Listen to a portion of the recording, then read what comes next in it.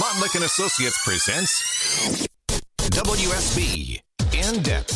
Speaking to Bloomberg's Brendan Murray and how businesses are preparing for a potential UPS strike and how that might affect your day-to-day life. We should start by saying that there are still 2 weeks to negotiate. So there's a resolution could come about. But if you're a business or a consumer right now and you're not planning for this contingency of 340,000 UPS workers going on strike, then you might be left out in the cold. You might not get your packages when you want them, and you might be paying higher costs down the road. So the experts that we talk to say that retailers, trying to keep their shelves stocked heading into the back to school shopping season and the fall, products and clothing that come out, they are going to be hit the hardest. The automotive industry is right behind them. They use a lot of UPS parcel couriers to ship around components, car parts to dealerships. So the feeling is, the sense that we get from the people we talk to is that retailers and auto parts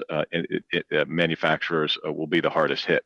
And I wonder if some businesses, especially, going back to the car parts folks, if they are stockpiling right now. They're ordering big just in case this happens. Yeah, exactly. And they've been doing that for many months now, just kind of, still licking their wounds from the pandemic. They built up inventories, and those they've started to work through those. But now if you're staring down the barrel of a UPS strike, you're glad that you built up those inventories as a buffer. So especially if this drags on for, more than a couple of weeks. And finally, Brendan, is there a fresh take on what this might cost the economy if this strike actually begins and deepens? So the numbers, imagine this, every hour somewhere in the world, UPS delivers 1 million packages.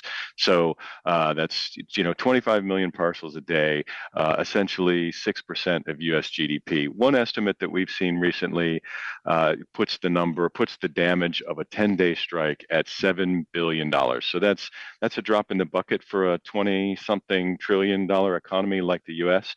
But if it's your small business, it hurts a lot. So the damage could be sudden and short, and might even be made up in the week, after a resolution and they go back to work. But if it's affecting you, it's going to be painful. Bloomberg's Brendan Murray, many thanks. You bet. Thanks, Scott. It's 6:50.